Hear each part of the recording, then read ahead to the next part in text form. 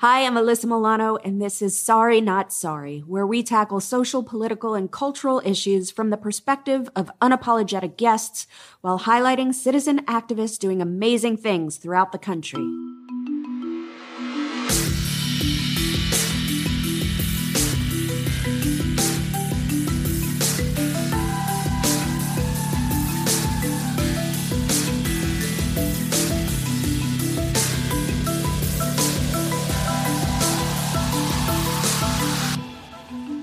On today's episode, you'll hear my conversation with a very special hero and friend, Jacob Schick. Jacob is the executive officer for 22 Kill, which is a nonprofit that raises awareness and combats suicide by empowering veterans, first responders, and their families through traditional and non-traditional therapies. Jacob is also a third-generation Marine who epitomizes service and sacrifice.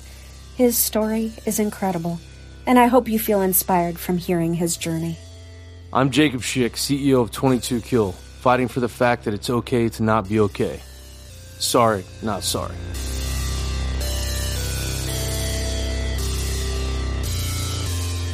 Raise your right hand and repeat after me. I state your name. Do solemnly swear.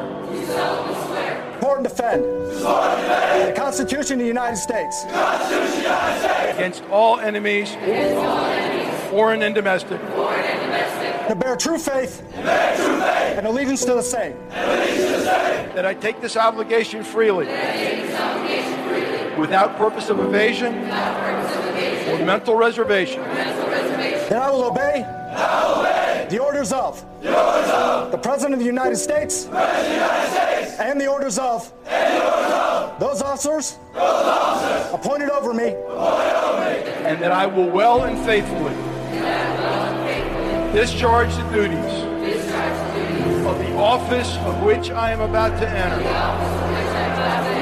According to regulations. And the Uniform Code of Military Justice. So help me God.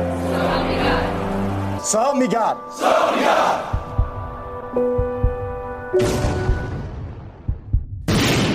In one of our cases, we had a young woman whose husband, a West Point graduate, an Army Apache helicopter pilot, just back from Iraq, having flown 70 combat missions, sought help 6 times in the week before he killed himself. I haven't been myself recently. I suffer, with PTSD. It just won't go away for a long time. I hope that you think twice about what you are doing to this nation's veterans who are willing to die to protect this nation.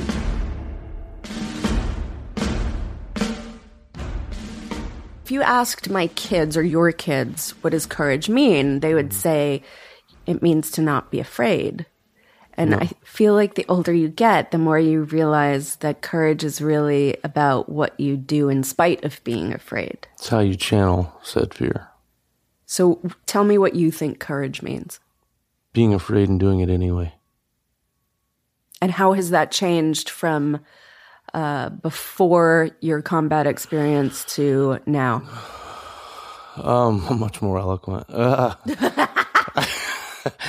I say it in a better way. Yeah, it's much less colorful language, dependent upon the audience. If I'm speaking to Marines, it's pretty easy to let the inner Marine come out. But, for me, it's like when I start a speaking engagement, I'll ask, whether I'm speaking to 50 people or 5,000 people, I'll say, how many people in here have ever suffered from depression, anxiety, hypervigilance, suicidal ideation, etc.? Just show of hands. And usually 5 or 10% of the room will raise a hand. And if I'm commissioned for an hour, I'll speak for an hour and do 15, 20 Q&A. And the last thing I'll do before I leave is say, after, thank you, honor, privilege to be here, etc., etc. How many people in the room have ever experienced depression, hypervigilance, suicidal ideation, etc., etc.? Everybody. Whole room, and I'll go look around you. That's what courage looks like. So take me back to, I was reading articles about you, and it said that you knew you were going to be a Marine at what age? About 8. See, I can totally relate to that because I knew I was going to be an actress at like 7. Really? Yeah. I saw a play and I was like, oh, I'm going to do that. So what at 8 did you see that made you realize that's what I want to do? I was really close to my grandmother growing up, like super close. And like instead of going to the hunting camp or whatever, I grew up in Louisiana, you know, or to a sporting event with my dad and my brother and my uncles. Yeah, you could do that or go stay with Mimi. Go stay the weekend with Mimi. And I was like, I'm totally going to stay with Mimi. Because I was the baby of the family. And she was a hard woman. I mean, she just, you know, went through the Great Depression, World War II, and just was a very set in her ways, hard woman. But I could do no wrong. Like I was this. You were the prince? I was, and obviously, you know, I ate that up, but I respected her and loved her so much because I could see how strong she was internally and externally and mentally. And then I would hear her talk about my grandfather, who's the first generation Marine in the Schick family and fought on Iwo Jima in World War II. And her chest would swell with pride and like her eyes would light up every time she spoke at him. You know, he passed when he was 54 of a brain aneurysm. So I never met him, and she would always tell me, you know, Jake, I've never so much as danced with another man since your papa died. And never did. She never did. Yeah, that was that generation. So did you enlist right out of high school? Beginning my senior year. And did you know it was, this is always curious for me. Like, how do you know it's going to be like the Marines and not the Army or I knew because his middle son, my grandfather's middle son's my second uncle. It was also a Marine, Vietnam, and so it's still very much alive. Had I done anything else in any other branch, I would hear about it every single day until he dies or I die. And I was like, nah. And I don't know, the way that my grandmother talked about the Marines and showing me, she taught me about World War II and so special, the Holocaust, and at a very young age. Like I remember seeing her neighbor, I'm sure his name wasn't Red, but he was nicknamed Red in the neighborhood, and he was a combat photographer in World War II. And being a little boy, I mean, 5, 6 years old, going over to Red's house with my Mimi and looking at the pictures and the concentration camps, and it instilled something in me, I think, at a very early age that, you know, I want to do something to rid the world of evil and make it a better place. And I didn't know what that looked like. I didn't know what it was, especially that young. I do truly believe that work ethic and dedication will surpass talent 10 times out of 10. At some point, it will surpass talent. I agree with that. Natural, God-given, however you want to put it, talent, it will be surpassed. And I think that's what drove me, was my conviction in wanting to be the best at whatever it was I was doing, knowing there's always someone out there who's going to be bigger, stronger, faster, but only I can push myself to failure in and training. Work harder. Right. Only I can do that. What was boot camp like? Yeah, there's a lot of things I would do over again in life. Just, that's not one of them. Boot camp's not one. It was, for me, you know, I graduated high school in Coppell, Texas. And then at the beginning, though, of my senior year, I signed up. Beginning of your senior year. I was already 18. Okay. And so I signed up and I didn't tell anybody. Because I thought that was a good idea. It wasn't a good idea. Because my dad found out at my high school graduation and he was not happy at all. He didn't talk to me for several months. So he didn't want you to do this? No. Interesting. He's an executive banker and he's since retired, but he did not. He wanted me to go play college football. But you know, that's his dream, not my dream. Right. And when I signed up, I told my recruiter, I did well enough on the ASVAB, the test that you take before you get into whatever respective branch.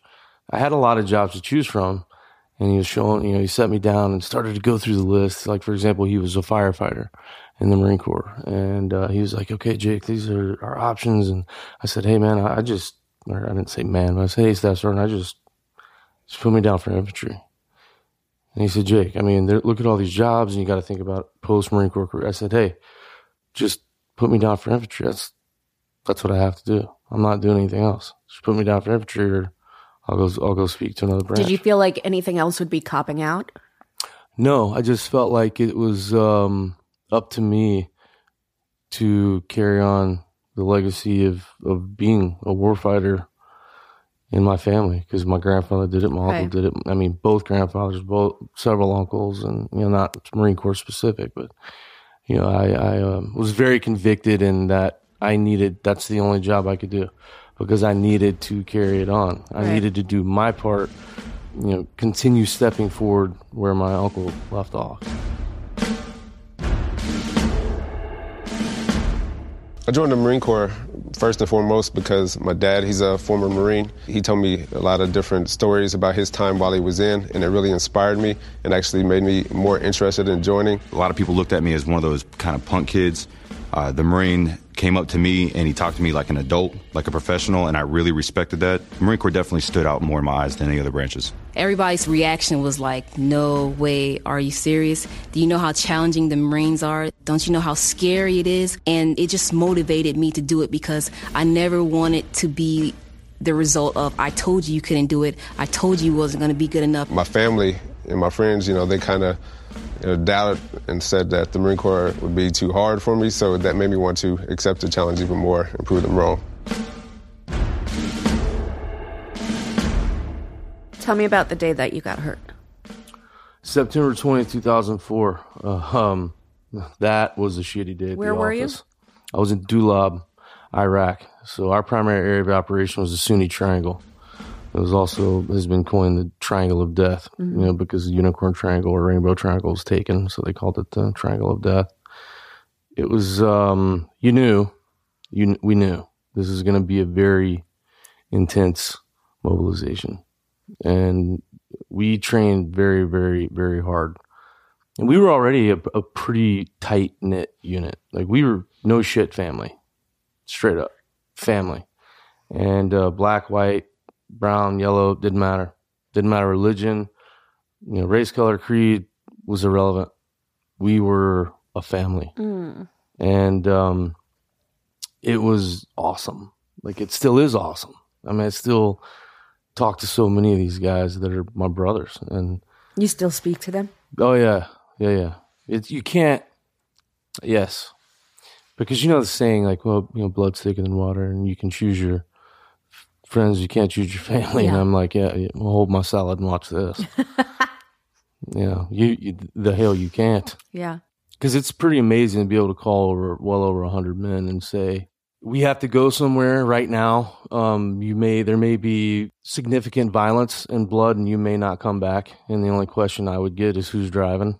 Not a lot of people get that. No. It's loyal and faith to a fault almost. And also, I have to think that there's something to be said for no one else understanding what you're going through, right, but those people. And that's got to also continue when you get home. Absolutely. Okay, so tell me about that day. Because you have said before that you knew something was going to happen. I knew 100% that we were going to get hit. I don't know how. I knew. I don't know, but I knew.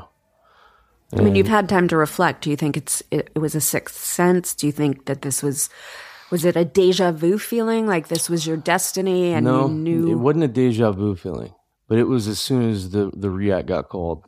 I had already had a feeling in the pit of my stomach that something wasn't right when we got these orders to go out to this, essentially, it was an ammo dump and secure the ammo dump. And, it was actually supposed to be almost like a rest, relaxation, recover mission, because no one's going to try and go get unexploded ordnance when it's protected by a shit ton of Marines, like unless you have a death wish. I mean, and so it was a rotation, and this was our rotation to go to Dulab. And then when we got the orders, I just got this feeling in my gut that something wasn't right. And I remember before I left, I told my family, don't send me anything, don't write me, don't watch the news. No news is good news. You're not going to hear from me. I'll see you in 7 months. Wow. Because I have a job to do. And, my family puts the Jerry and Springer, and so I didn't need them in my head, you know? And so I was like, I need to be hyper-focused for 7 months. See you in 7 months. You all know that if I die, I died doing something that I love. And I love you all, and you know it. So we're good either way, okay? Like that type of talk. Because when you had to write your living will, we all had to get the living wills written out, and you had to sit down with your respective loved ones, whether family or otherwise, and have the talk. You had to. Is that something you have to do before going into? Yeah. Yeah, you have to be prepared because it's, you know, you may not come back. And so I did that, and they knew that I was where I was supposed to be, and I believed that. And that, of course, it was going to be gnarly and dangerous, et cetera, but it's where I felt I was destined to be. And so we got the orders to Dulab, and I got that feeling in my gut, and I broke my own rule, and I called everybody in my family. Good for you.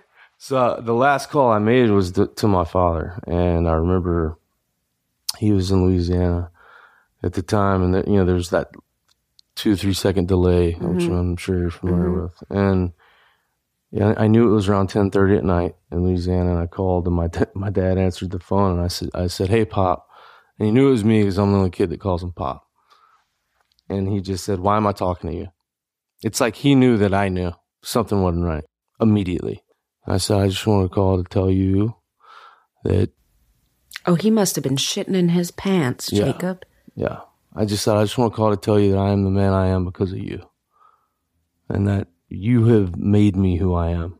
And that you have instilled honor and integrity and things in me that no other man could. And just thank you for loving me the way you've loved me through all my shit. You know, you're the epitome of what a man should be, and I just want to tell you I love you. That's it." And what did he say to you? "How long is this mission?" I said 9 days, because he knew not to ask me where or what we were doing. And I said 9 days, and he said, "I better hear from you in 9 days." I said, "Yes, sir." And I said, "I love you, Pop." He said, "I love you too. 9 days, and you better be okay." And he hung up the phone. I can't imagine, as a parent, what that must feel like. I can't either. And I hope I never do. You know, I pray to God I never do. Because I can't imagine that weight. Oh, it's got to be exhausting. Exhausting. And so I went to the shower trailer and got a shower in, clean, fresh camis, and we were getting all the weapons and ammo and everything ready for the mission. And I was walking back to the tent where we slept when we were back on base at Al-Assad. And I walked by Gunny, and Gunny was the type of man that was that you wanted on your side. The epitome of the salty Marine. Like he was that guy. Yeah. And that's who you need in that chaotic environment. And I walked by him. Gunny was the type of guy where if you gave him the proper greeting of the day, "Good evening, Gunny," if he said good evening back, like something was fucked. But if you say like, "Good evening, Gunny," and he's like, "Fuck off. Go fuck a cow." Like Gunny's in a good mood. Yeah, Gunny's happy. That's what that meant. Yeah. And I said, "Good evening, Gunny," and I walked past him. He didn't say shit. And he grabbed the back of my skivvy shirt. Because we have it's a t-shirt, the olive drab t-shirt, and our little silk short Mel Daisy Dukes. I don't know why we still have this. And he grabbed my shirt and he pulled me back to him and put me in front of him, and he hugged me. And he just said, "You're going to be good, chick. I love you." But I was like, fuck, I embraced him. And I was like, "Roger that, Guns. Thank you. I love you too." And he said, "Not disappear." I said, "Roger, go away." You can go away. Got it. Woke up, 0 dark 30 and loaded up, went out to Dulab, and we had an incident that happened the night before that was a very unorthodox incident with 2 high-profile targets. And it was way outside the realm of normalcy. It was a deterrent for what would lead up to what happened with me and my REACT team. And so that was a very stressful, tense situation because the Iraqi National Guard showed up and surrounded us, and it got tense.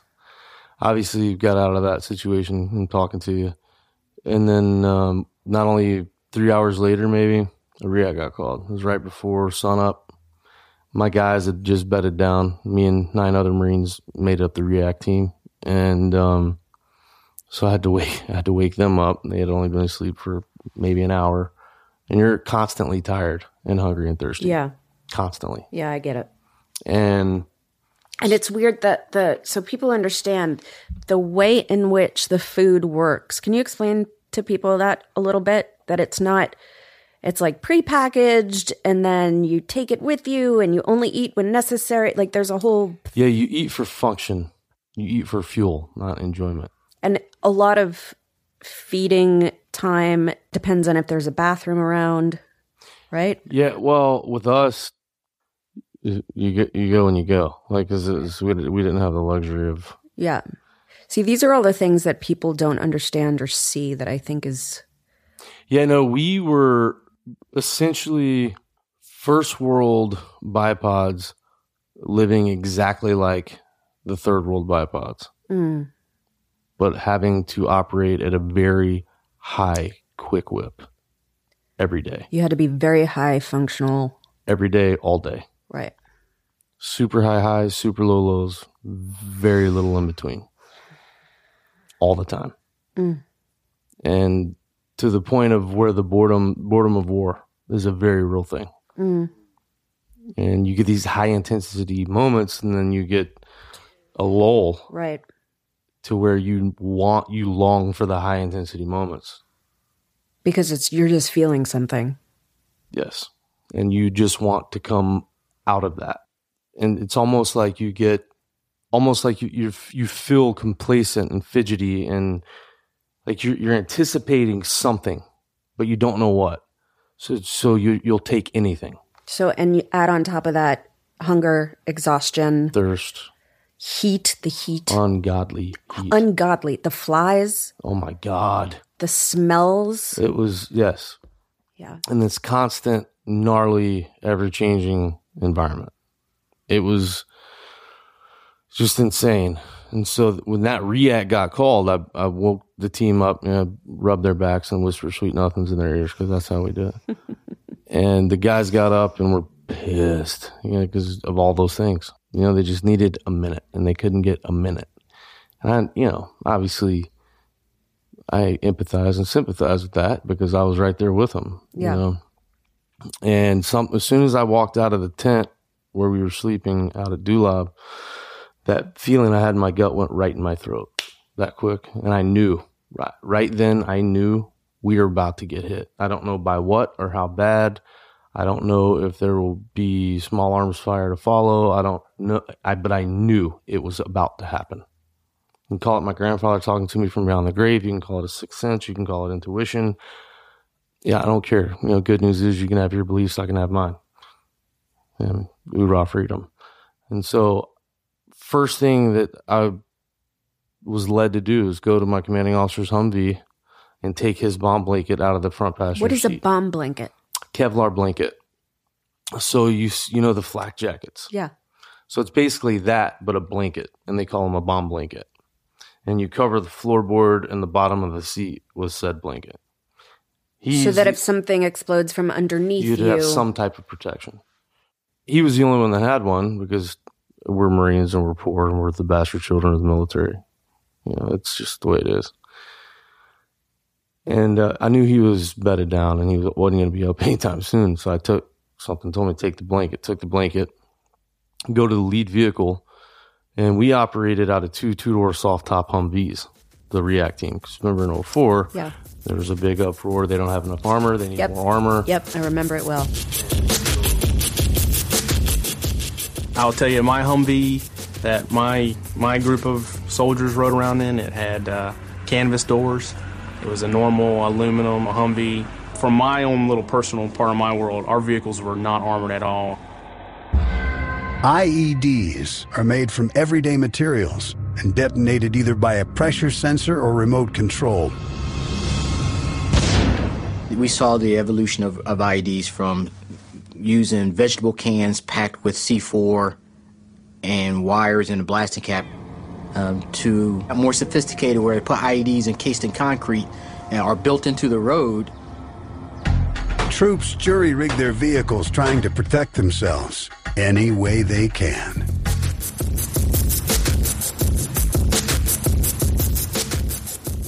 And so we had two-door soft-top Humvees, unarmored, and I kicked the driver out of the driver's seat, and who's still to this day my brother, close brother, and we were very close before this. And I remember him getting pissy with me because it was the first. Because he looked over and he was like, "Nah, I got it, bro." And I remember looking at him and saying, "I'm not asking." Mm. And it was the first direct order I've ever given him. Mm. So he got super pissy. Like his feelings were hurt. Right. And so he scoots over and gives me the look like I can't believe you do that. And I'm like, dude, we're at war, bro. Like, yeah, move over. Yeah. Put the bomb blanket down. I tell all the guys, button up. If they gave it to you for protection, put it on right now. And which was out of the norm for me, because it was when it's 138 degrees and you have a 90-pound combat load, you don't need a lot of help being miserable. And so, how much weight is all of that? Around 90 pounds. 90 pounds you're carrying around with you. When you're fully kitted up with your pack and your rounds, your mag pouches and your magazines in the pouches that are loaded, obviously fully loaded mags, and your LBV and your flak jacket with sappy plates, your Kevlar, your weapon. Yep. You're talking around 90 pounds. And so the guys, neck protectors, groin protectors, flak jackets covered up, make sure your sappy plates are in the right place. Mm-hmm. And your shatterproof goggles. They're not shatterproof. I'll come back to that. False advertising. And so he scoots over, tell the guys to button up. I take the radio from the radio man, get in the driver's seat, driving with my left arm. I'm on the radio with my right arm. Punch it, and within 3 minutes, we had a triple stack tank mine. It was pressure plate ignited, meaning when the front left tire made contact with the plate goes down, lights a fuse, bomb goes off. It blew up directly beneath me. It was 3 155 millimeter mortar rounds stacked.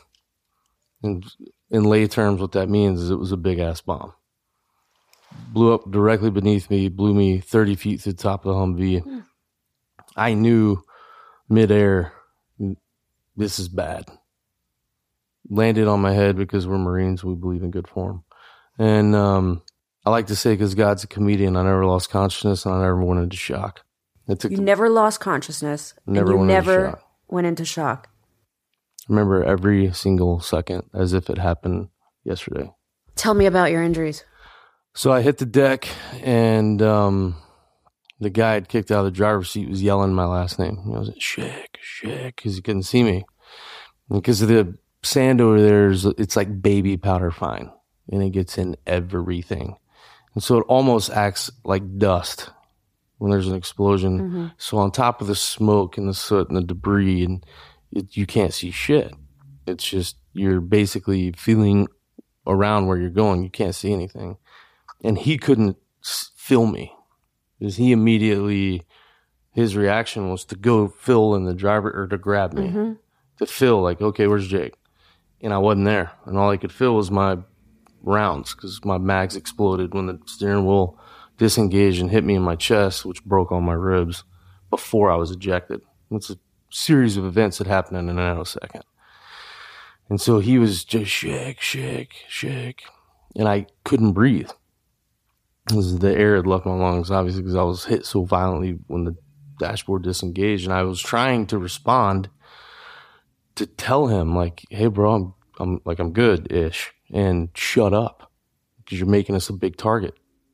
Hush, like, be quiet." Wow, you were that aware. Absolutely. Enough that you knew him calling your name was going to make you more of a target? Yeah. And so I'm trying to scramble back towards the sound of his voice, on top of the abundance of ringing and just mass chaos and ringing in your ears from the explosion. It was ungodly. Is there ear protection?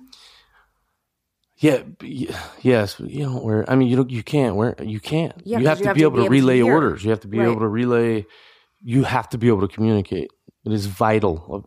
I learned that in the Marine Corps, there is a significant difference between communication and effective communication. Unbelievable difference that carries over throughout your entire life for everyone. I don't care if you ever served or not. Like, big difference between communication and effective communication. And so I'm trying to pull myself back to the Humvee, and the only thing that worked was my right arm. It was the only thing that wasn't broken or shattered. And so I'm trying to pull myself back just to hold a hand up or something to be like, hey, bro, STFU. We're still at war. Right. And I'm scooping sand, so I'm not going anywhere. You're not going anywhere. And I'll never forget, he broke like all military protocol. And this was the guy that was supposed to be driving. And he's fine. Yeah. And he was about 130 pounds soaking wet on a great day. He broke protocol and yelled my first, like blood-curdling yell, my first name. Jacob. And that fucking crushed me. Because of how desperate he sounded. And I just wanted to comfort him. I just wanted him to know, like, hey, brother, I'm okay. And I couldn't do anything. And it was the most hopeless, like, gut-wrenching feeling to know he's right there. He's over there. He's right there. And I can't get to him. There's nothing I can do right now. And it crushed me. And it's crazy that that's where your mind went, is that you wanted to comfort him. Yeah, I mean, it was my guy. It was my bro. And it was my job. And not only that, on top of that, I mean, I love him without boundaries. So it was tough. And so I had started, I knew I couldn't get to him, but I could hear the guys from the second vehicle get to the first vehicle. And so I knew they still hadn't found me. And so I was like, all right, I need to start self-assessment. I need to know how bad is it? Am I going to die or not? And my left leg was essentially wrapped around itself, and my fibula and my tibia were exposed, compound fractures. My left boot was blown off, and I could only see through my left eye because my shatterproof lenses shattered, and I had a piece of lens in my right eye. I didn't see out of my right eye for about 3 months. Again, false advertisement. And just say shatter resistant is all the thing. I'm just saying, it's a simple word change. Play on words. Just misleading shit. God bless you. And so I'm looking at my leg. I see the boot gone, and I just see my sock. I remember thinking two things. One, that's not supposed to be like that. Two, this was a big-ass bomb. This was a significant explosion. To be able to blow my combat boot off.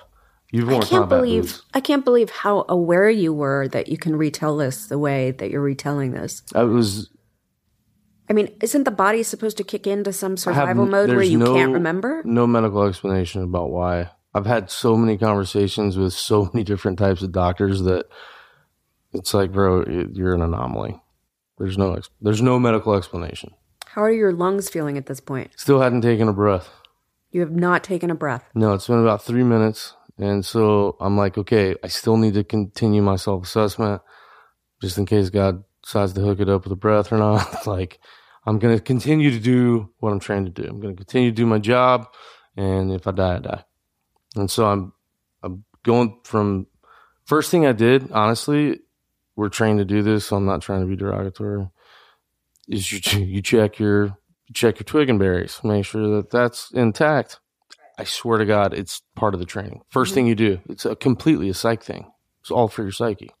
Amazing. Right? First thing, so that's the first thing I did. And I was like, okay, solid, let's feet up. Let's go. Left leg, I knew was destroyed. Right leg looked normal, but right foot hurt really badly. So I was like, okay, right foot's broken, no doubt. And worked my way up. My left arm, I held my left arm up, and at this point, the daylight was starting to come through the smoke and the sand, and I saw daylight through my left arm, and part of my hand was hanging down by my left elbow. And so I was like, okay, left arm's destroyed.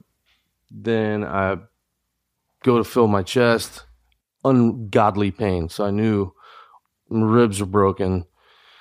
Still haven't taken a breath. Can't see out of my right eye. So I was like, all right, well, right arm's the only thing that's really good to go. And then I did go back and check my manhood one more time. I'm going to be honest. I can understand that. And it was, by this time, the not being able to breathe is getting more and more of my attention. You know how it is if you're trying to swim to a certain point and you almost start to feel a panic start to set in. Yeah, it's the fight or flight kicking in, right? Absolutely. And so I'm thinking, okay, I'm bleeding out. I know my rib cage is just crushed. My ribs are done. And I don't know if they're punctured. I don't know what's happening internally. And so I immediately start to talk to God. I said, hey, big man, this is exactly what I said in my head. I said, hey, big man, one favor. Don't take me in front of my brothers. That's all I ask. As soon as the skids leave the deck, I'm all yours. But please don't allow my brothers to watch me die. That's all I ask. And why was that important to you? Because I didn't want their last vision of me to be that. Right. And I wanted them to know that I will continue fighting. Are you struggling to sleep these days? You are not alone. 1 in 3 U.S. adults don't get enough sleep. And if you're not sleeping enough, it can affect your cognitive functions during the day, like learning, problem solving, and decision making. Also, a good night's sleep is like a magic remedy for the brain and body. When we sleep well, we are more focused and relaxed. And best of all, sleep makes us happier. And we can use more of that. And that is why I am partnering with Calm, the #1 app for sleep. Sleep deficiency does serious damage, not just to your brain, but to your body as well. People who don't sleep are more prone to accidents, weight gain, and depression.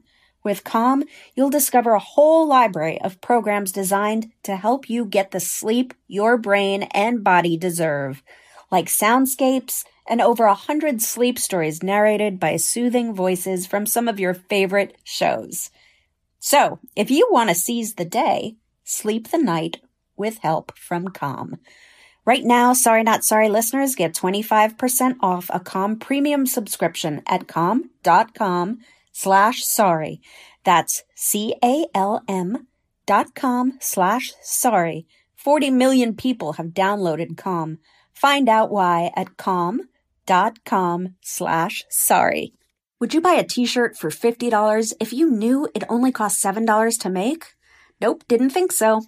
With Everlane, you'll never overpay for quality clothes.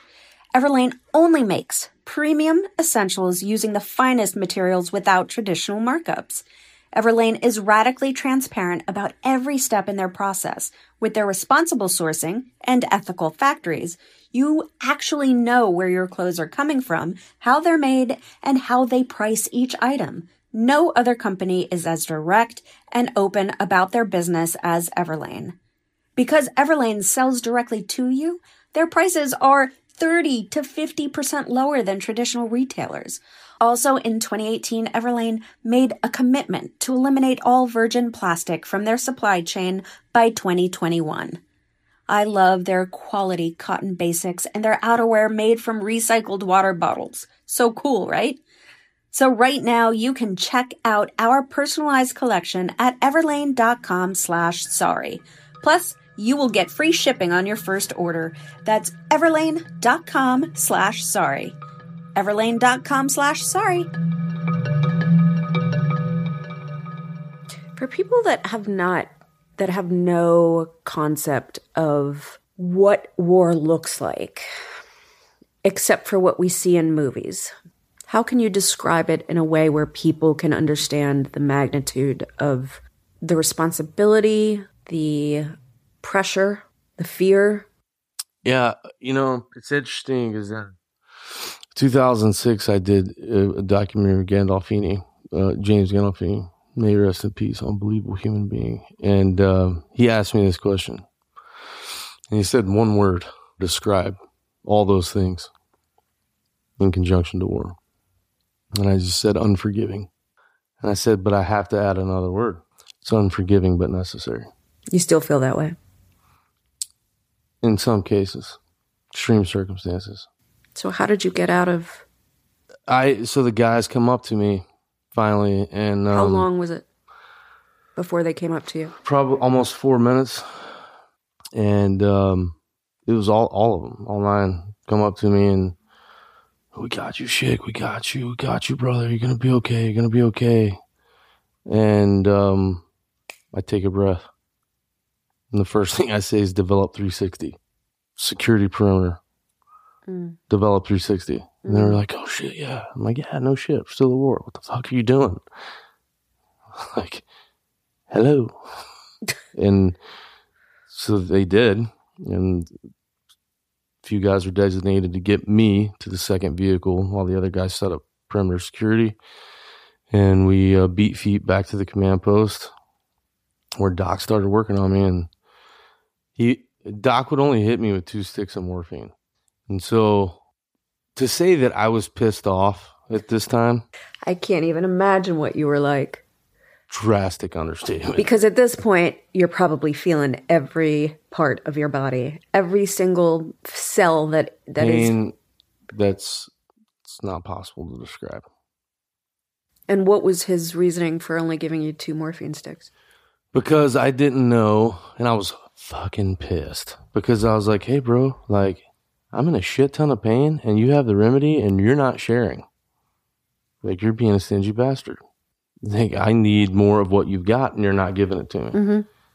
But he was in work mode. He was not even acknowledging me calling him every name in the book while he's trying to save my life. And right. Here I am being colossal prick. Because I was in survival mode. I didn't know how to be a severely wounded Marine. I wasn't trained that. I'm just trying to survive. And so I think something that carried over from my childhood, it was just like, okay, anchor, fight.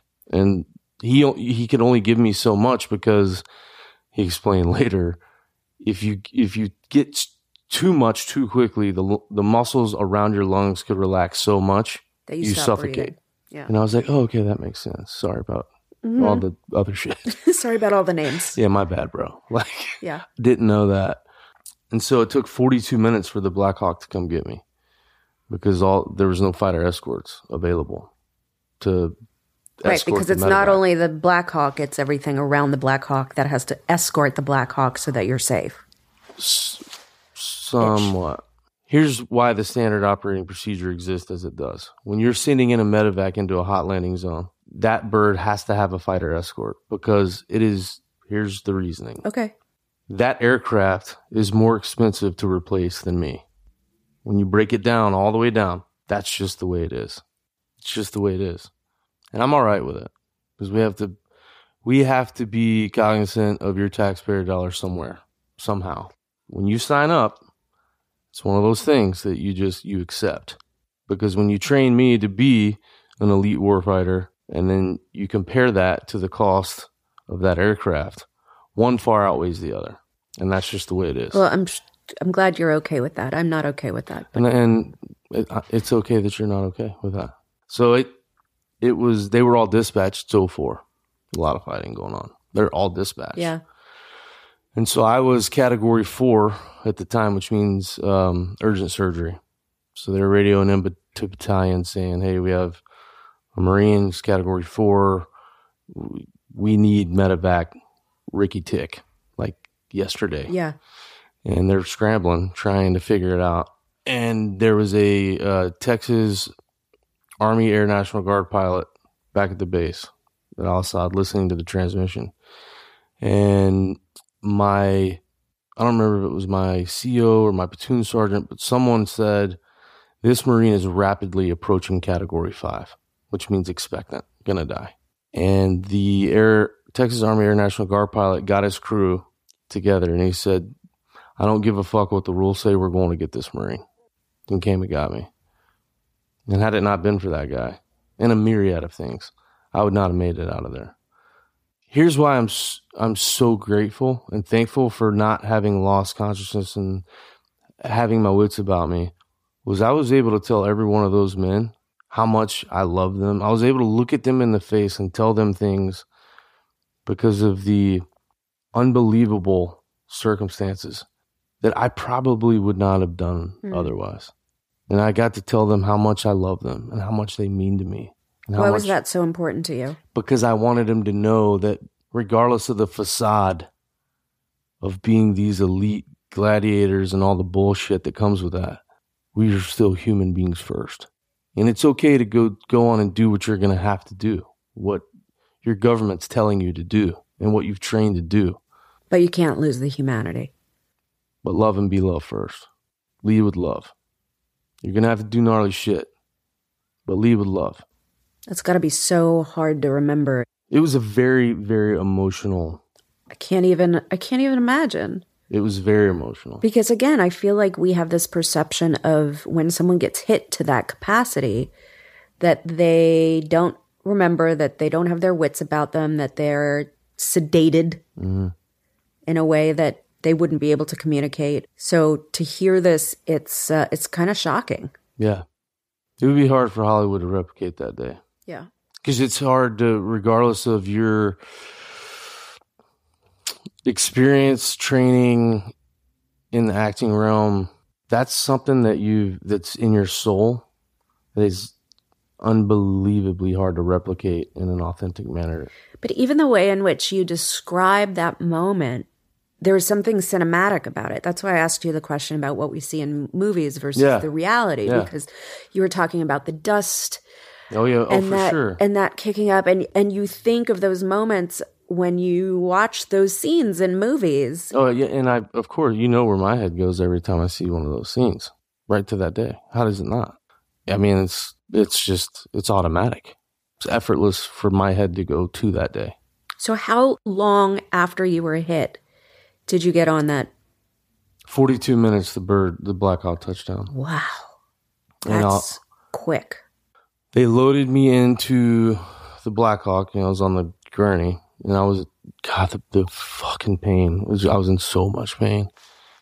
And they loaded me on the bird, and I remember when they're loading me on, of course, I'm naked. I mean, Doc had cut off to do the assessment, started administering aid. And the sheet, I just remember thinking, there's no way in hell I could be in more pain than I'm in right now. It's not humanly Was it like possible. A burning? What kind of pain is it? I would imagine it would be like being run over by a tank on a tank track, but being alert and aware the entire time, and then it backing up and then going forward and just over and over and over. And I remember they're loading me on the Black Hawk, and the rotor wash from the rotors blew up the sheet, and some of the sand blew up. The wash blew up some of the bandages, and some of the sand blew into the wounds. Oh, God. And I just remember thinking, nope, it just got worse. Like, it can get worse. It can always get worse. Everything can always be worse. And I remember they loaded me on the bird, and my platoon sergeant, who's just a Marine's Marine, and and I loved the dude, and I knew he loved me, and he always called me Jack London, because my grandfather was Jack London Schick, my second generation Marine, Jack London Schick Jr., and so he always called me Jack London. And he was the last one on the bird.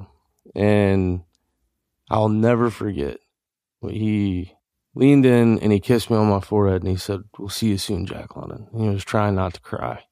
And I knew he was full of shit. And so I was thankful for that, because I was like, well, fuck you. You'll see. You'll see me again. Like, it made me want to fight harder, because I felt the life leaving my body. I knew I was dying. And we took off, and I remember getting the attention of one of the litter crew with my hand, because you're strapped in. You can't move.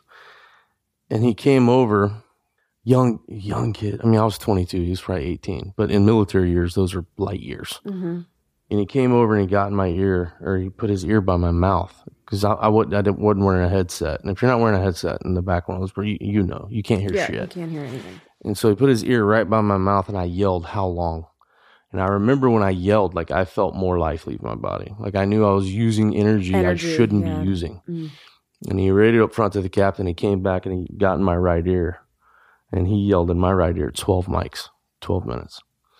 And I remember right away I talked to God again.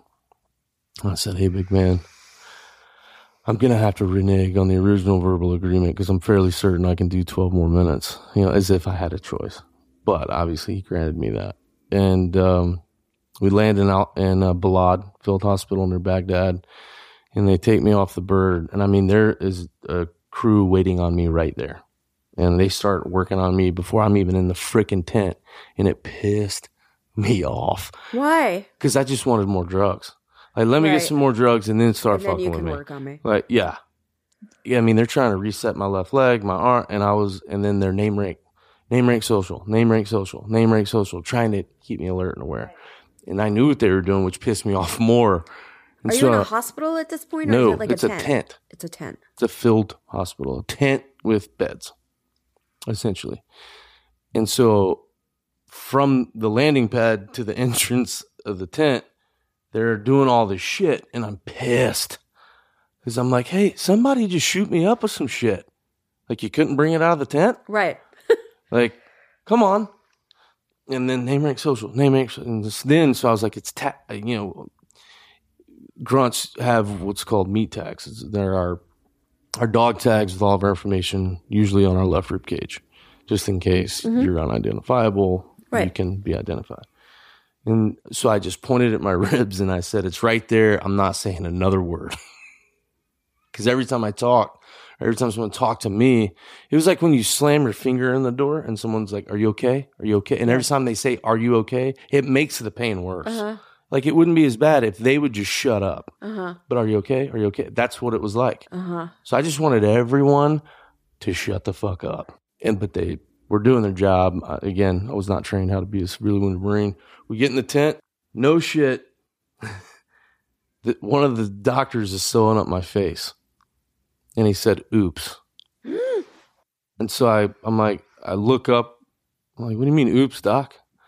He said, verbatim, hey, Marine, sorry, I dicked up on your stitches. We're going to have to start again. And at this point, I have the sheet up to my neck, clean sheet. They'd already put a clean sheet on me, and they've already got me stuck with IVs, and they're starting to administer things. And so I'm starting to feel a little better, still gnarly. And I said, hey, doc, I don't know if you've seen me from the neck down yet. Fairly certain the scratches on my face are the least of our worries right now. And he gave like a nod to the anesthetist, and that's the last thing I remember. Like, wow. Hey, please put this motherfucker to sleep. And I remember Nurse Jax waking me up, however long later. I lose track of time at this point. And never forget, she said, hey, Marine, I hate to tell you this, but we had to take your right foot. And so immediately I think of when I'm hit and I'm on the deck and I'm doing my self-assessment and I'm seeing my left leg wrapped around itself with my tibia exposed, and my right leg looked normal, but my right foot hurt. Right. And I hear her say, sorry, Marine, we had to take your right foot. So I think right away, well, they took the wrong fucking foot. And then I remember thinking, like, I mean, they had a 50-50 shot. It's good enough for government work. Okay, we'll get through it. And I was like, are you kidding? She's like, no, I'm so sorry. And I was like, well, what about the left one? She was like, no, you still have the left one. And I said, well, you took the wrong foot. And she explained, no, honey, your right foot was dead when you got here. The firewall on the Humvee had folded over my right foot and crushed my foot, which impeded the blood flow to my foot before I was blown out. But it looked normal. So at this point, are you even thinking about back home? Right then was the next thought. That was the next, okay. And she said, we're getting you out of here. Do you want to make a phone call from the satellite phone? And I said, yes. Who did you call? I had to call my dad. You called your dad? To this day, the hardest phone call I've ever made. This was probably about 4 days after I had spoken to him. I knew he was alone because I knew that my stepmom and my little brother were at the ranch in San Antonio. And so I knew he was by himself. And he answered the phone and I said, hey, Pop. He said, why am I talking to you? I said, they got me, Dad. And he said, what do you mean they got you? I said, they got me, Dad. I'm hurt. And he said, how hurt? I said, I'm hurt. I'm hurt bad. They had to take my right foot. And there was a long pause and he said, are you going to make it? And I said, I don't know. And he said, well, we're going to get with the family readiness group and we're going to see you soon. You just keep fighting, Jacob. You keep fighting. And I felt so very alone, vulnerable, almost like I was a little boy. And I just wanted my dad with me. And I just remember telling him, please hurry. Please hurry. And he said, you're going to be fine, son. I love you. And it was fucking emotional as hell. And hung up the phone, and I looked at Nurse Jackson. I was like, let's get the fuck out of here. Like, yeah. And she stayed with me until I got into Germany. And man, that was a rough flight. Rough. So you flew from Baghdad to Germany. Yeah. On what, like a C-140 or something like that? Huge bird that guys like me call the pain tube, because it's just littered with gurneys, stacked 3 high all the way down the bird. Oh my God. And just the moans and the groans and it was just the smells. We lost 2 guys on the bird on the way to Germany. And you're hearing all of that? All of it. And every bump, like every single, even the minute pressure change of turbulence was like being blown up all over again, because my body was that beaten up, and it was in such bad shape that every little bump affected everything. I remember throwing up on like pure morphine like 3 times. It was horrible. Got into Germany, and by the grace of God, one of my best friends from Capo High School's little brother was there. He was with the 1st Cav with the Army and stationed in Germany. And had already gotten word, Jake got hit and he's on his way to Germany. Oh my God. And Josh was waiting for me when the ambulance doors opened. And he put his head on my chest as soon as he saw me and started bawling. Not you. And it was, again, very emotional, and I just remember grabbing his face. I was always calling him Joshy. And I was just patting him on the face. I was like, it's okay, Joshy. And then the pain from my broken ribs and his giant dome piece being on my head, like, hurt. And so I just pushed his head off, and I was like, hey, I love you. That hurts. Don't do that. Mm. And he accompanied me, like, everywhere. We went in, going up to the elevator, going into the room, going in, and they're washing me out, preparing me for the OR again.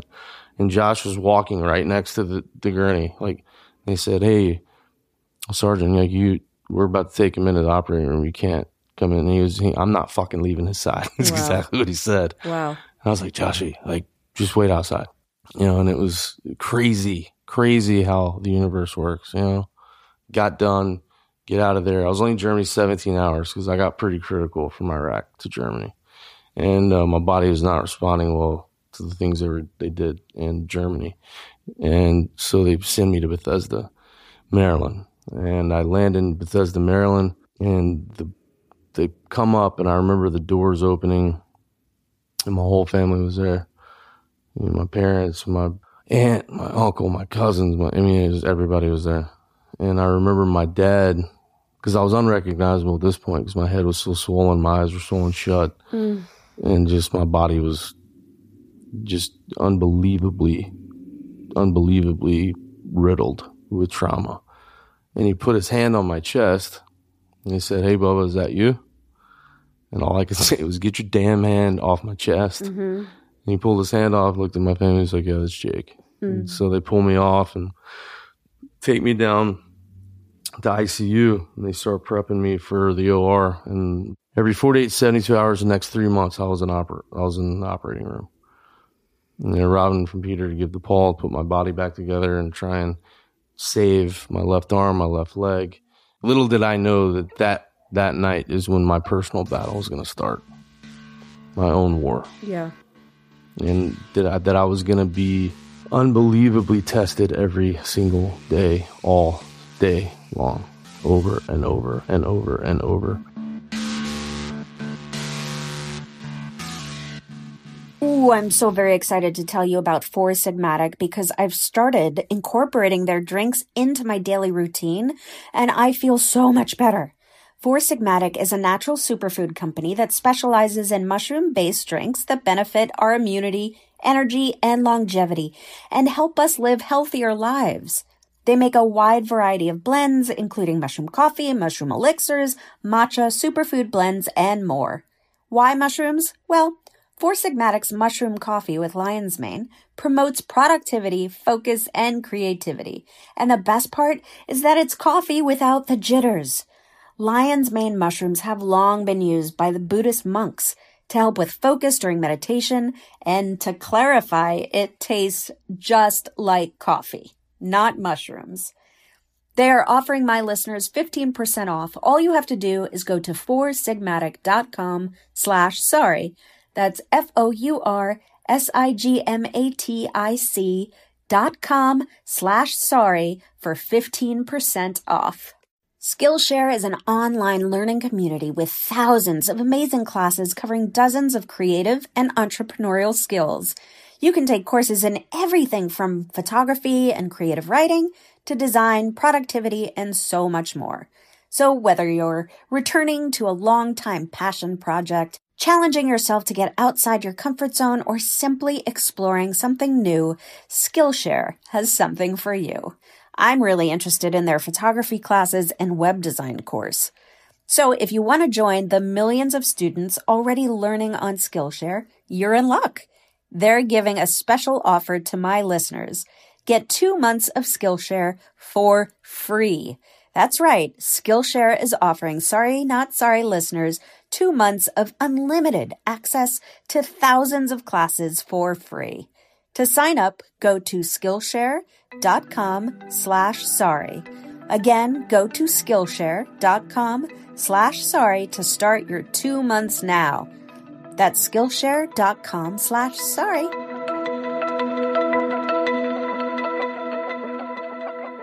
There's a lot of focus on physical rehabilitation, right? Mm-hmm. Yeah. Oh, yeah. Was there any focus on the mental rehabilitation? I wanted nothing to do with it. Was it offered to you? Yes. And you just weren't ready? Wanted nothing to do with it. To do with anyone. Was it mandatory? They basically had to ask me every so often, like, what's your name? What hospital are you in? What month is it?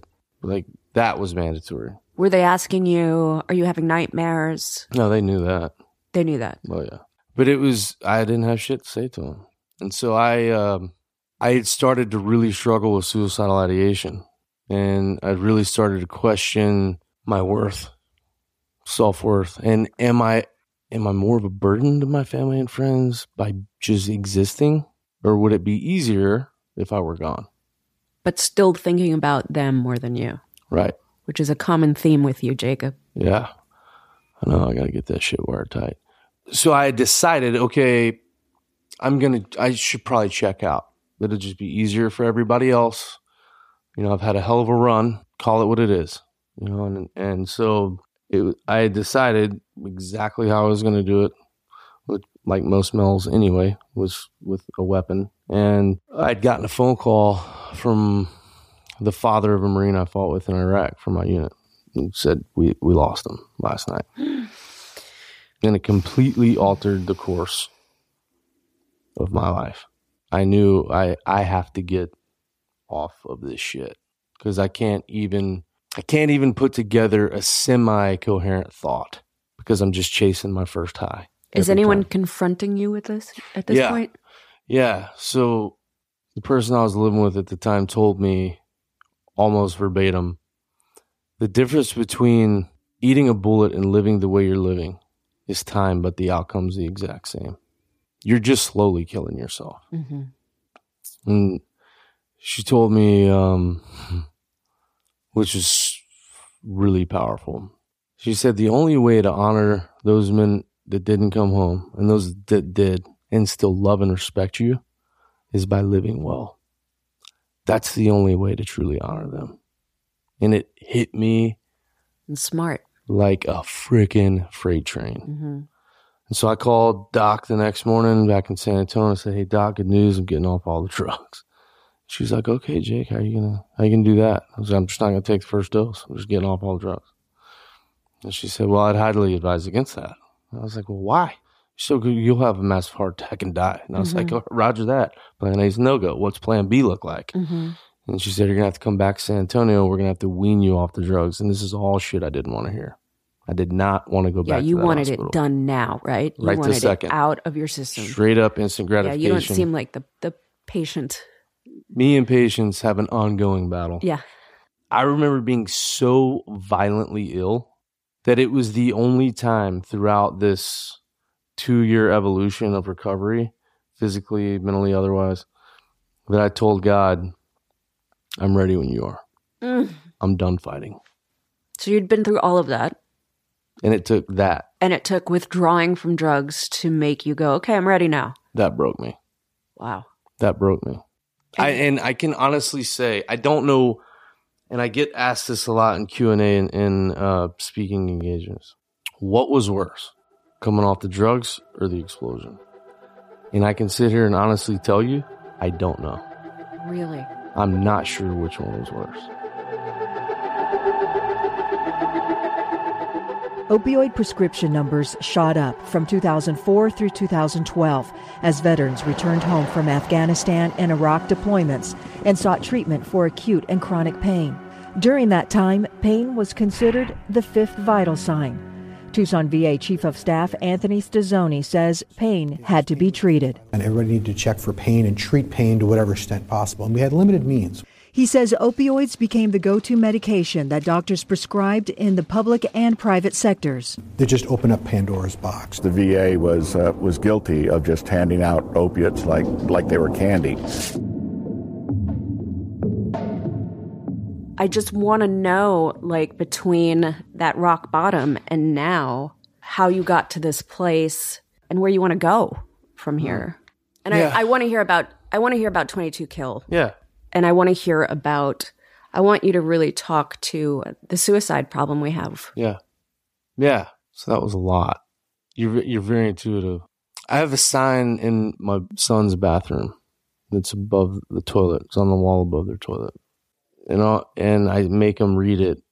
Like I just say, it's just a thing I do. I say, I want to hear you read it when you go in and when you leave, every time. Well, Dad, what if I'm going to throw something? What did I just say? You want me to read it every time? Okay, so do you still need to ask the question you're about to ask? No, sir. Okay, good. Glad that we're crystal. And I make them read it every single time they go in and go out. What's it say? Stay humble, be kind, work hard. It's perfect.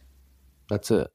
I was raised by a man who had seen the effects of war on the human condition and allowed his fear to dictate my potential greatness. It wasn't my fear, it was his fear. We have to have control of our own fear.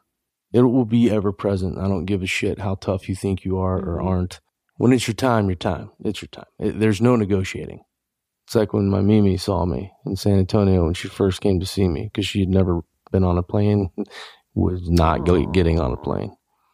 And my dad drove her up San Antonio. And she walked in my room. She put her hand on my shoulder and her eyes welled up with tears. And all she said was, well, baby, I guess God doesn't want you and the devil won't have you. And I said, I'll take it, Mimi. Just wasn't your time. Right. And so I've accepted the fact that no matter how much we bullshit ourselves, Yeah. none of us have absolutely anything under control. None of us.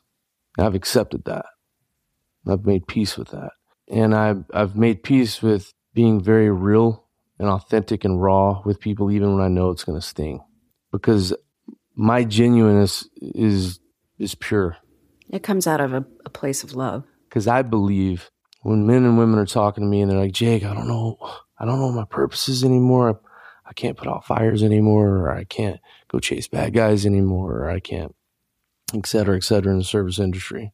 You know, they're on the green side, military, blue, being law enforcement, red, being fire rescue. I don't know what my purpose is. And I'm like, look, listen to me. You're overthinking it. From the time we're born to the time we die, 2 objectives: love and be loved. Everything else is bullshit. Everything else is simply filler. Love and be loved. Focus on that and believe that you're worth receiving that love. Believe that. And so often we're looking for the external things to control, like putting out a fire or getting the bad guys. And we have all that inside of us that sometimes needs to be controlled as well. Yeah. Find solace in the fact that nothing's under control. And maybe beauty. Maybe find the beauty in that. It is unbelievably freeing to know you don't have control over shit except yourself. That's it. I'm going to ask a really blunt question. Send it. Why do so many veterans kill themselves? So I believe through our data collection and research, the 3 contributing factors to veteran suicide are finances, relationships, and self-medication. Not in any sequential order, but finances, medication, self-medication, and relationships. So if you look at the statistics on the civilian side of the ball, they're eerily similar. Yeah. It's a numbers game. Okay, it's a numbers game. You really have to break the statistics down all the way. All the way. There's a reason that women veterans lead in everything. Depression, anxiety, hypervigilance, suicidal ideation, suicide, like obesity, you name it, they lead it. Because there's way less of them than there is males. Mm-hmm. It's a numbers game. Mm-hmm. So to really be very open and honest about the statistics, because anyone can make any study or white paper say whatever it wants to say. Right, that's true. I worked in the research role for too long to know. I mean, you can fudge stuff in order to maintain that DOD grant or whatever. And so when we're very open and honest about these numbers and what they really mean, the true meaning that is never driven by self-interest or self-gain, you will get results. In the work we're doing, we are getting the results because it is not driven by self-interest, self-gain. There's no room for self-interest, self-gain in the fight for the greater good. There's no room. Say that again for the people in the back. Yeah, there's no room for self-interest, self-gain in the fight for the greater good. 0. You will 100% take away from productivity and effectiveness every time. Every time. And so that's why, back to the humility.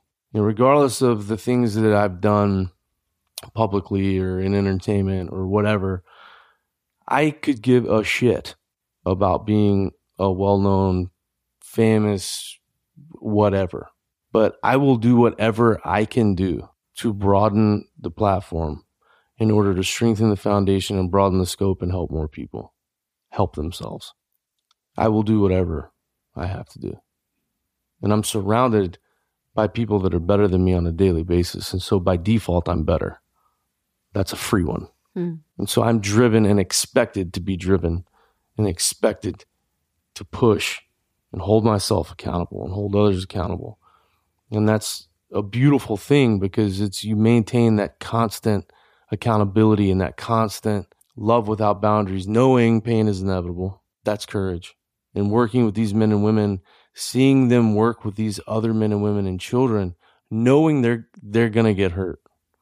They love so hard, so authentically all the way, knowing we're going to lose some of these people. Special Agent Drew Barnett, who served with Navy SEALs in Afghanistan, refused to believe that he had PTSD. During my early training in the Navy, one of our instructors said, hey guys, it's better to die than look stupid. Just make sure you don't do both. And thinking about that, I realized that is a lot of the mindset that we have is we don't want to, one, look weak, or we don't want to be someone who's not dependable. And then there's Maya Marshall, part of the 15% of service members who are female. She left the Army as a sergeant after 5 years. Shame, she says, kept her from getting help. It came from combat, yes, but okay, you've only been to combat one time. You've only been in the service for this long. I felt that they would be like, okay, you're a female, just get your feelings out of it and just toughen up.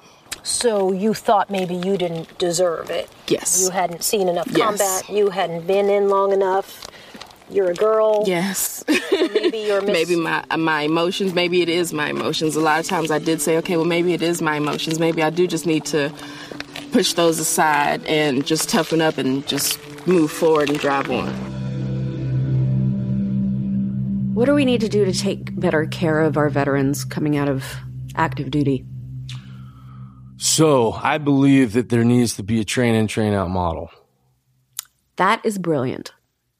And such a no-brainer. Like you just said that, a light bulb went off in my head. Yeah. I don't understand. Like a boot camp. For civilian society. For civilian society. So here's the God's honest truth about why guys like me miss combat. I don't expect anyone to fully understand this, that here's it hasn't been in said combat. Okay? But you can relate enough to where you'll get it. The reason guys like me miss being in the middle of nowhere with a weapon, hunting people who are hunting us, is because it's easier. Flat out, 100%, full transparency, it's easier. It's inherently more dangerous, but it is 100 times easier than being a civilian here in this first world nation. Do you think that's because when you're there, you're so concentrated on one thing? I think that has a lot to do with it. And you don't have to deal with your family responsibility. Paying bills. What's for dinner.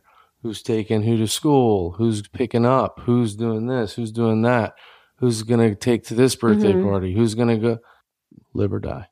And that's the thing. I believe that it gets so muddled because our job, truly, our real jobs as human beings, I don't care where you're from or what's your socioeconomic, where you live, love and be loved. Everything else is bullshit. And the reason life gets hard, human element, free will. It's hard because we make it hard. So what would be elements that you would put in place for that kind of train out policy? So for me, train out would have a lot to do with everyday knowledge of living, how to fill a prescription, how to pay bills online or otherwise, set up bank accounts, money market accounts, how to register your kid for school, how to, et cetera, and also mandatory therapy. You're going to see a therapist. You're going to deal with your shit, which probably exists from when you were a kid anyway and just was exacerbated by your time in service. So mandatory therapy, or what's the consequence if you don't do mandatory therapy? I don't know. I haven't thought. I don't know. That's not. That's above my pay grade. I don't. My thing is, it just in the military. It's when you're told to do something, you do it, and if you don't, yeah. I mean, there's a reprimand. But for me, it's just like it doesn't have to be seen as a drag. I believe. Are you in therapy now? Hell yes. Stigma surrounding post-traumatic stress disorder sometimes discourages vets from seeking treatment. The VA's chief mental health consultant is Dr. Harold Cudler. The most important thing to remove the stigma from PTSD is for people to talk about it. But in talking about it, not fall into the stereotypes. For people who have PTSD, they're at risk for depression, for substance abuse. They're at higher risk for suicide, largely because of the nature of PTSD, to think about the world and yourself in negative terms, and this idea that nothing could ever go right. Army Colonel Greg Gadsden was blown out of his passenger seat by a roadside bomb. He was in Baghdad, 2007. His physical injuries were so severe, doctors assumed he would suffer from post-traumatic stress disorder, but he was too embarrassed to accept it. Why did you find it so hard to really believe that you had post-traumatic stress? It was not something that I could identify with. You know, as an athlete, as an officer, as a leader, we're trained to override pain, to override doubt. Tell me about 22 Kill and the work that you do. We do the work, everything we've talked about. That's what you do. Yeah, I mean, it's the name, and I hear all the time, about how strong the name is. Like, oh, it's a strong name. I don't know if we can. Well, no shit. That's the point. You know, we wouldn't talk about it if it was 22 puppies. Like, hell, we can't talk about depression, right? And you want, I mean, yeah, it's 22 Kill. So in 2012 was when the first study from the VA came out, stating that on average 22 veterans die by suicide every day. That was the very first study? First study. 2012. 22 veterans. And so it was thought about and came to the general consensus that, all right, well, 22, number, kill, it is an act. It is an act. I'm just going to call it 22 Kill, and started as an awareness campaign. So the 22 push-up challenge was born in 2012, and it went viral in 2016. So good to go for overnight success. And it went viral after The Rock did it. Regardless of the fact that tens of thousands of regular people did it before him, just goes to show you where we are as a society. You know, let's put everybody in a box so we can easily define them and placate to our own comfort zone. Anyway, it went viral, and we got a lot of attention, and we ended up establishing our 501c3 status in 2015. And at the time, we were essentially a pass-through organization, a catch-all. Like, with family and friends would send people to us, and then we would send them on to whomever. We were partnered with dozens and dozens and dozens of other nonprofits. And in 2016, I realized, okay, look, we have to offer in-house stuff, because I had a donor tell me, hey, Jake, where did that $100 go? What did it go to that I gave you last year or whatever? And I had no freaking clue. I was like, I don't know. I couldn't tell you. It's like, I have no idea. And it made me feel horrible, because I was like, I'm not being a good steward and custodian of these donor dollars, because I can't answer to the penny, and that's unacceptable. And so this needs to be changed. One way to change that is to utilize programming that we know works, and start implementing that, to where when these friends and family and warriors or first responders come into our doors, we can say, hey, you need to go see that person down the hall that has a lot of letters behind their name that can tell you exactly what program you would probably fit best into. And so that's why we have a very rigid process, and we've spent a lot of time, effort, and resources to get the numbers wired very tight, to where we can account to every single penny. And we offer the program traditional therapy, one-on-one therapy. The reason people ask me, why traditional therapy? Why the traditional sense? Here's why. Looking at scientific data when it comes to brain health, nothing can top one-on-one therapy. Nothing can stand up to the numbers that one-on-one therapy has. Nothing. I don't care if you're talking about cranial magnetic stimulation, strategic memory advanced reasoning training, exposure therapy. I don't care. Pick one. It does not compare to one-on-one therapy. It does not have the numbers that it does. I'm sorry, but one-on-one therapy kicks the shit out of all of them. And it gives you a great foundation to build mental recovery on. Absolutely. The tools. Now, and on that note, I'm not saying that those other forms aren't beneficial. That is not what I'm saying. I'm saying the springboard to said other forms should be the one-on-one therapy. Every single person that can put a sentence together on this planet should see a therapist regularly. I think we think the right thing to say is thank you for your service. It then occurred to me through all of my work with veterans that people really have no idea what that means. None, right? Thank you for your service. Like, what does that mean to people? Right. It's very different for me, right? For me, it was showing appreciation, but the veterans must sort of look at us and just be like, oh, really? Like, you have any idea of what service I provide for you? So interesting that you bring this up. Early on in my recovery, if I had to go to the store to get milk or cheese or eggs, like, I hated being stopped, because I didn't want to people. I just wanted to get my milk or eggs or fucking cheese and leave. But people sometimes would stop me and say, young man, did that happen in overseas? Well, yes. Well, thank you for your service. Oftentimes they would get emotional just in the thank you. Where in the beginning, really freaked me out. Like, it gave me anxiety. It made me anxious, and I just wanted to remove myself from the environment. Because you weren't comfortable taking appreciation? Receiving it. I was just doing a job. Why are you thanking me for doing a job? Like, are you a computer analyst? Like, I'm not going to thank you for being a computer analyst. Like, it's one of those things. Okay? And this is early on. This September will be 15 years since I've been hit. And so now what I see happening now, when people say, hey, thank you for your service, I say, you're worth it. You're worth it. And mean it, because they are. And I don't care if they think the way I think, or pray the way I pray, or believe the way I believe, or vote the way is irrelevant to me. It's irrelevant. I mean, Just is. Is there something better for me to say when I see someone in uniform? You know, what would be the perfect thing for me to say? So much pressure right now. Oh, listen, shit. The perfect thing for you to say. Because I think everybody wants to show appreciation to our... Yeah, you know, well, but with you, here's the thing. No bullshit. You're just further along in your life journey than a lot of people.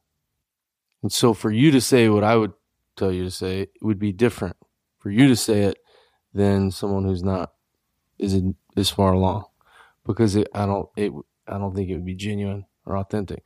Like for you, I think the perfect thing to say would be, hey, I just wanted to say thank you for believing that me and my family are worth fighting, bleeding, and dying for, because you're equally as worth it.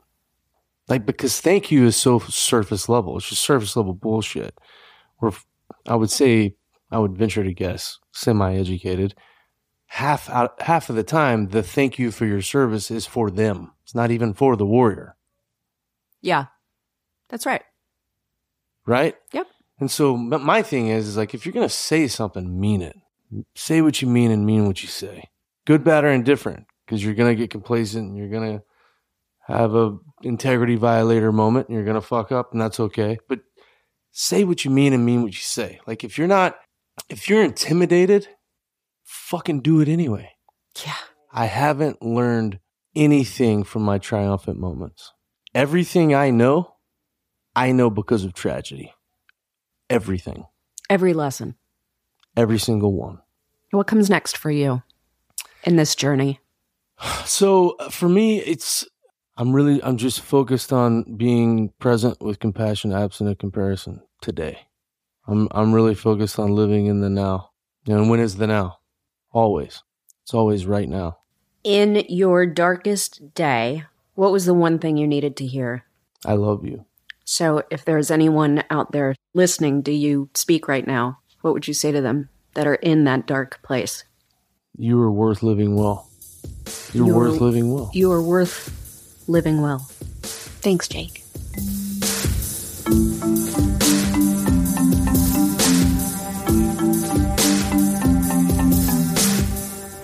There's a cliched but important saying that those who serve in our military are told when they join.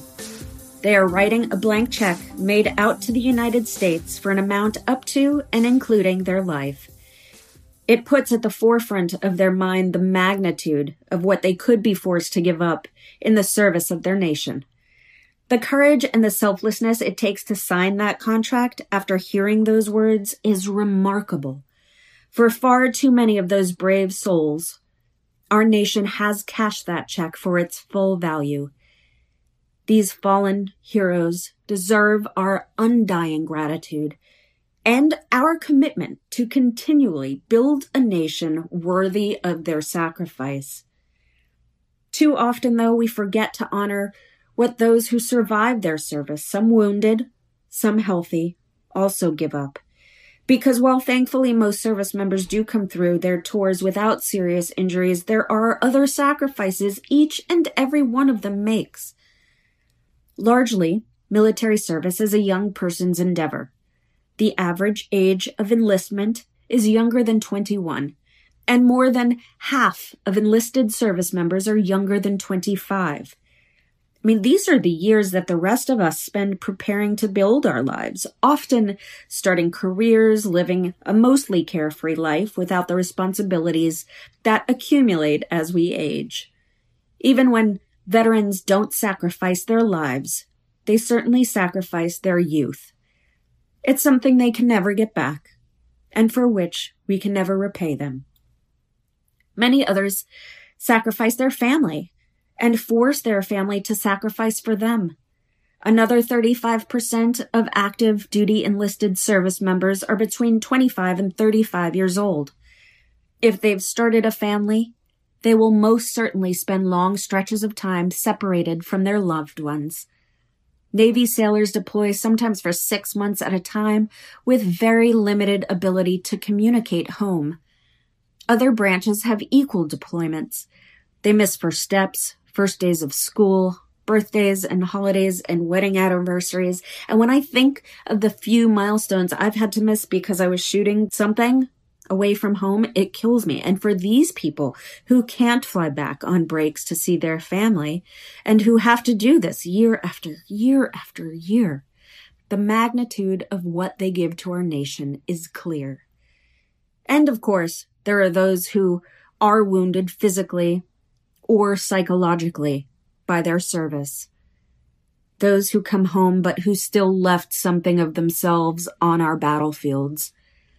I've visited them in VA hospitals, and I know that no matter how much care and support we give them, it's never going to be enough.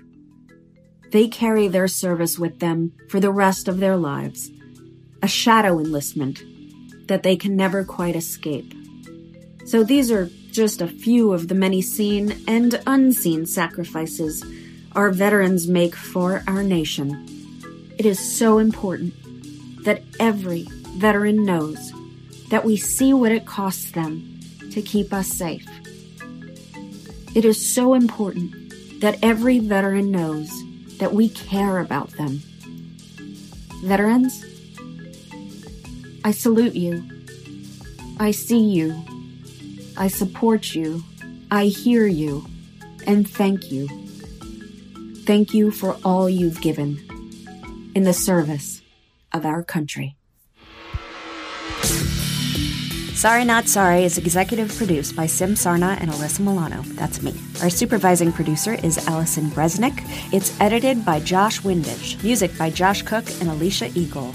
Please subscribe on Apple Podcasts, Spotify, or wherever you get your podcasts. And if you like the show, please rate, review, and spread the word. Sorry Not Sorry.